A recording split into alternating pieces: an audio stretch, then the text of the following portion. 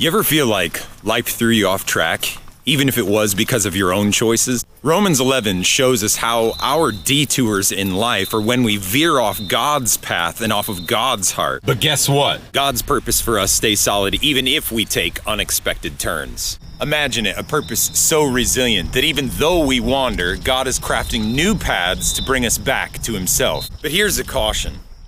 Ignoring those new paths that God makes could lead us to peril. God can make 1,000 pathways, but we have to choose to take the way that He's paving. Are you ready to realign with His purpose, follow His guidance, and unveil His magnificent plan? Well, join us in this episode.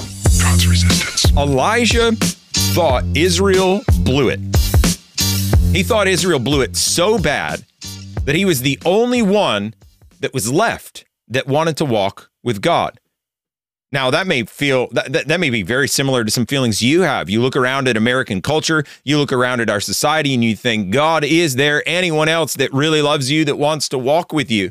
Lord, am I the only one in my town? Am I the only one in my city? Lord, I try and talk with others, and it seems like there's not a real desire to walk with you. But there's a point going on here. So let's back up, and we'll unpack this. We'll go to verse 1 here in Romans 11. I say then, hath God cast away his people? God forbid, for I also am an Israelite of the seed of Abraham, of the tribe of Benjamin. He says, has God cast away his people? No, there's a plan and a purpose. God already knew what Israel was going to do. And because of that, God has made other plans, contingency plans, because he knew that their will was going to be set against his absolute and perfect will. And therefore, in his foreknowledge, was able to recreate different pathways to try and fulfill things through the Jews that he said he wanted to and promised.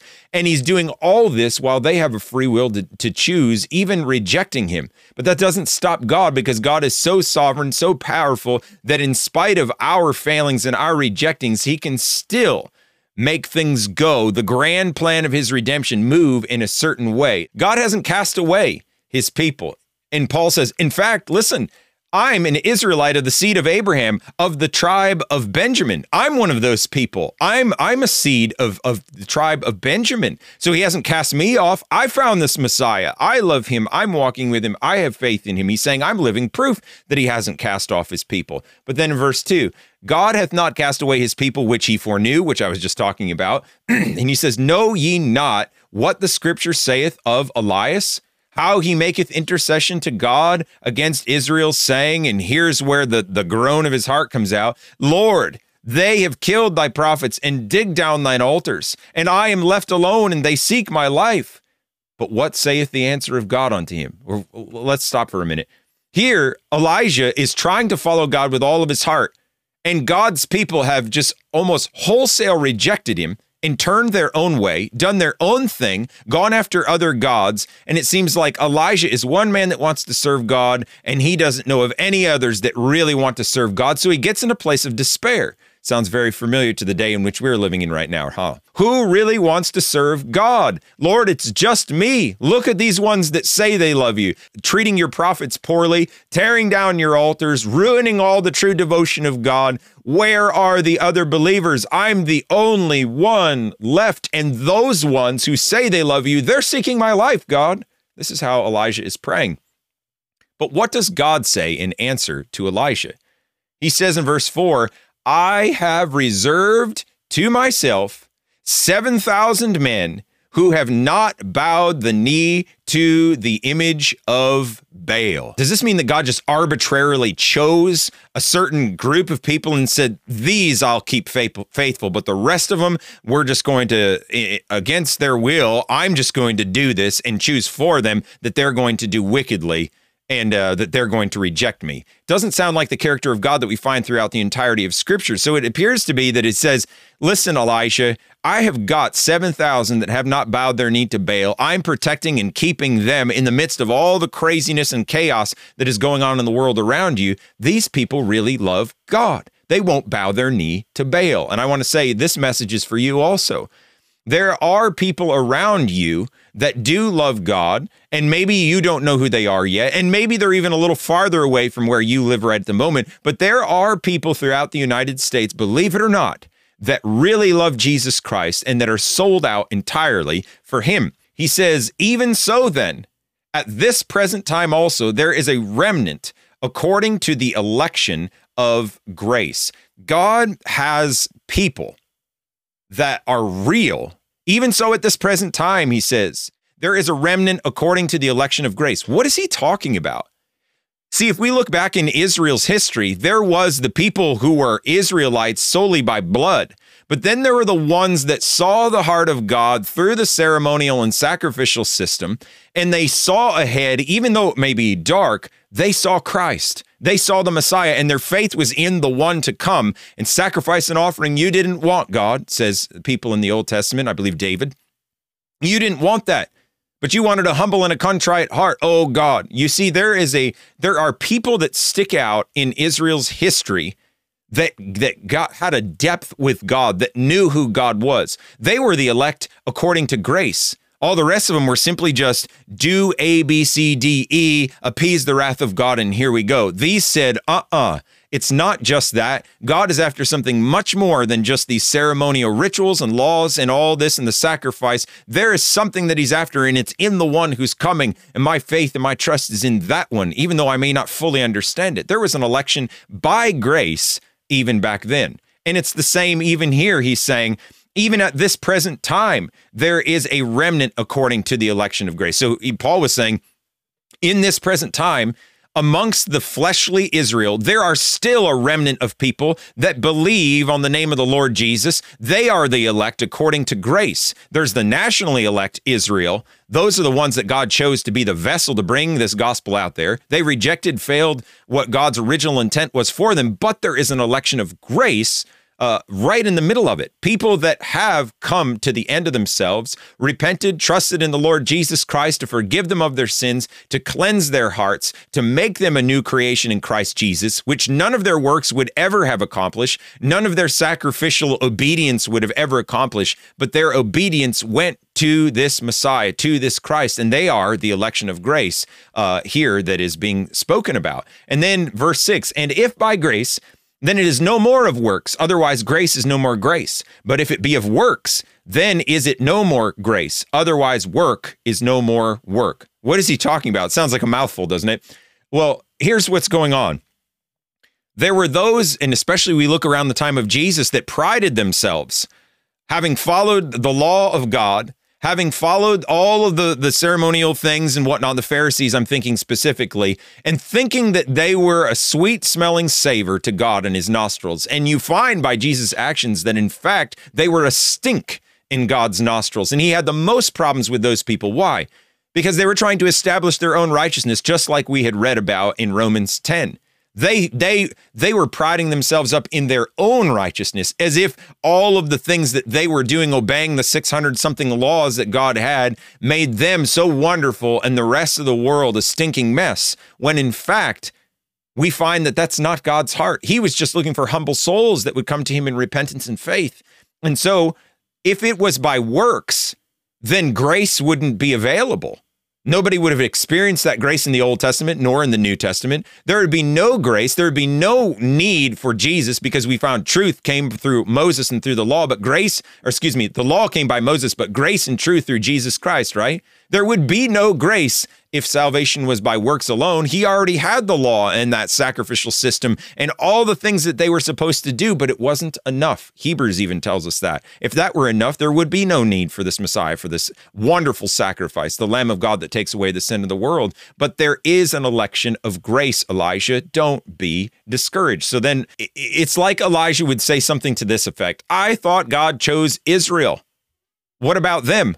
And it's like the Jews even around this time, and Paul is thinking, here's what these people might be saying. I thought God chose Israel. What about them if they failed and if they turned in the other direction? What are we to make of them? And this is where we come into verse 7.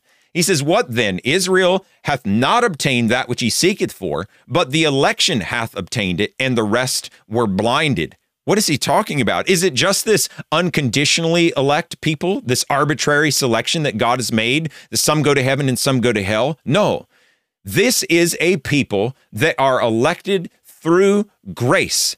They've seen the pathway that God brought, and that pathway is faith faith that unleashes grace, the power of God to forgive sin, to empower so that we do not live in sin anymore, but we are victorious people, where the sacrificial and the Levitical law and all this never had that power. The law never had that power. We read that even earlier in the book of Romans. And so we find here, Israel didn't obtain what they were seeking for, but the election. Those that were looking to God through Jesus Christ, through faith, by grace, those ones, he says, obtained it, and the rest were blinded. What about Israel then? God judges people, even his own people, for their actions, and there are consequences for those actions. We can't just, say, oh, I'm a Christian and I sin, so God treats me a little bit more favorably than he would the other ones.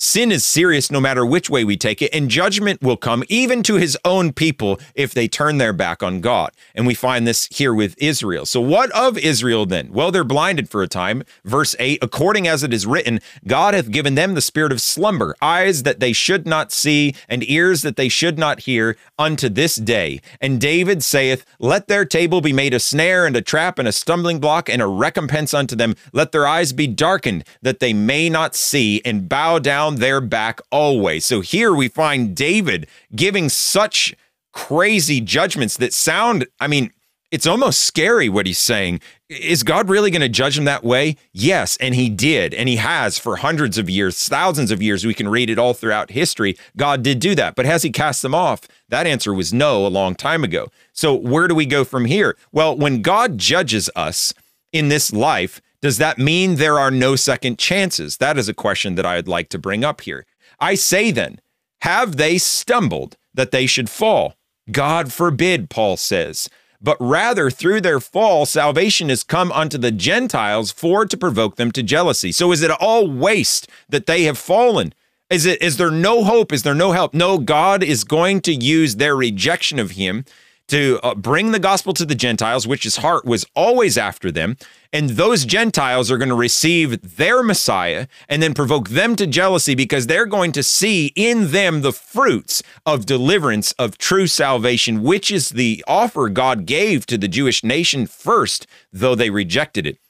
So God can use our sins and failures to get a hold of other people. I think about friends that I had that had died, passed away in high school, and it makes you think about eternity. Makes you think about what's this life for? What am I going to do in this life? All those kind of things. And it sobers you up so that you're thinking about the most important things, which is what's going to happen to me when I die. So our sins and failures can still be turned around for good and lead other people to God. We can't forget that. That doesn't mean that's the path we should take, but in spite of it, it can still happen. Verse 12. But now if the fall of them be the riches of the world, and the diminishing of them be the riches of the Gentiles, how much more their fullness? So if their fall brings so much blessing, how much more blessing if they accept this Messiah? That's essentially what's being said here. For I speak to you Gentiles, inasmuch as I am the apostle of the Gentiles, I magnify mine office, if by any means I may provoke to emulation them which are my flesh, and might save some of them. So he wasn't thinking that the Jews were automatically going to be saved because they were the elect people. He's saying, I want them to be provoked to jealousy through the salvation of the Gentiles, and to see that God was after their hearts, so that some of them might be saved. Some of them, notice that. And it seems to be that the thing that's stopping them from being saved is their own will. Are they going to confess before God, repent and humble themselves, or will they continue with a hardened heart going against him? That's essentially what's happening here. For if the casting away of them be the reconciling of the world, what shall the receiving of them be but life from the dead? For if the first fruit be holy, the lump is also holy. And if the root be holy, so are the branches. And if some of the branches be broken off, and thou, being a wild olive tree, wert grafted in among them, and with them partakest of the root and fatness of the olive tree, boast not against the branches. But if thou boast, thou bearest not the root, but the root thee. There's nothing wrong with the root. God had planted it in these people. They may have rejected him, but the root still holds. There's a remnant of those that have been there. Then there's also now people that have believed, that are Gentiles, that have been grafted into this tree. There's only one tree. It's always been that way. There's only one way. There's only one true religion, one true God, and it's always been that way. And though for a time they're broken off because of unbelief, we're grafted in. And how do we treat this? We don't think, well, those God-hating Jews, and we just push them off to the side. No, God has a plan to provoke them to jealousy. And he said, don't boast against them because the root bears the branches. And he said, you might be broken off if you boast against them. If your spirit goes in that direction, you might become a Pharisee yourself, which we know that Jesus didn't really approve of that. So where do we go from here? We can have such terrible disasters that have happened in our lives. And we can think to ourselves, oh no, this terrible disaster is completely destroyed thing. What's going to happen?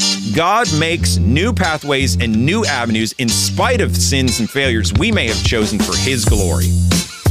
Your next step is to call 570-362-7782. If you are local, I'd love to get a coffee with you. If you're not, I'd love to talk with you over the phone. Every Thursday at 5:30 p.m., we are out in the Wilkes-Barre Public Square for a street meeting. And then at 6:30 following, we have a Bible study at Abide Coffee Shop in downtown Wilkes-Barre. And Sunday at 4 p.m., we have another street meeting. You are invited to all of it. We'll hope to see you there.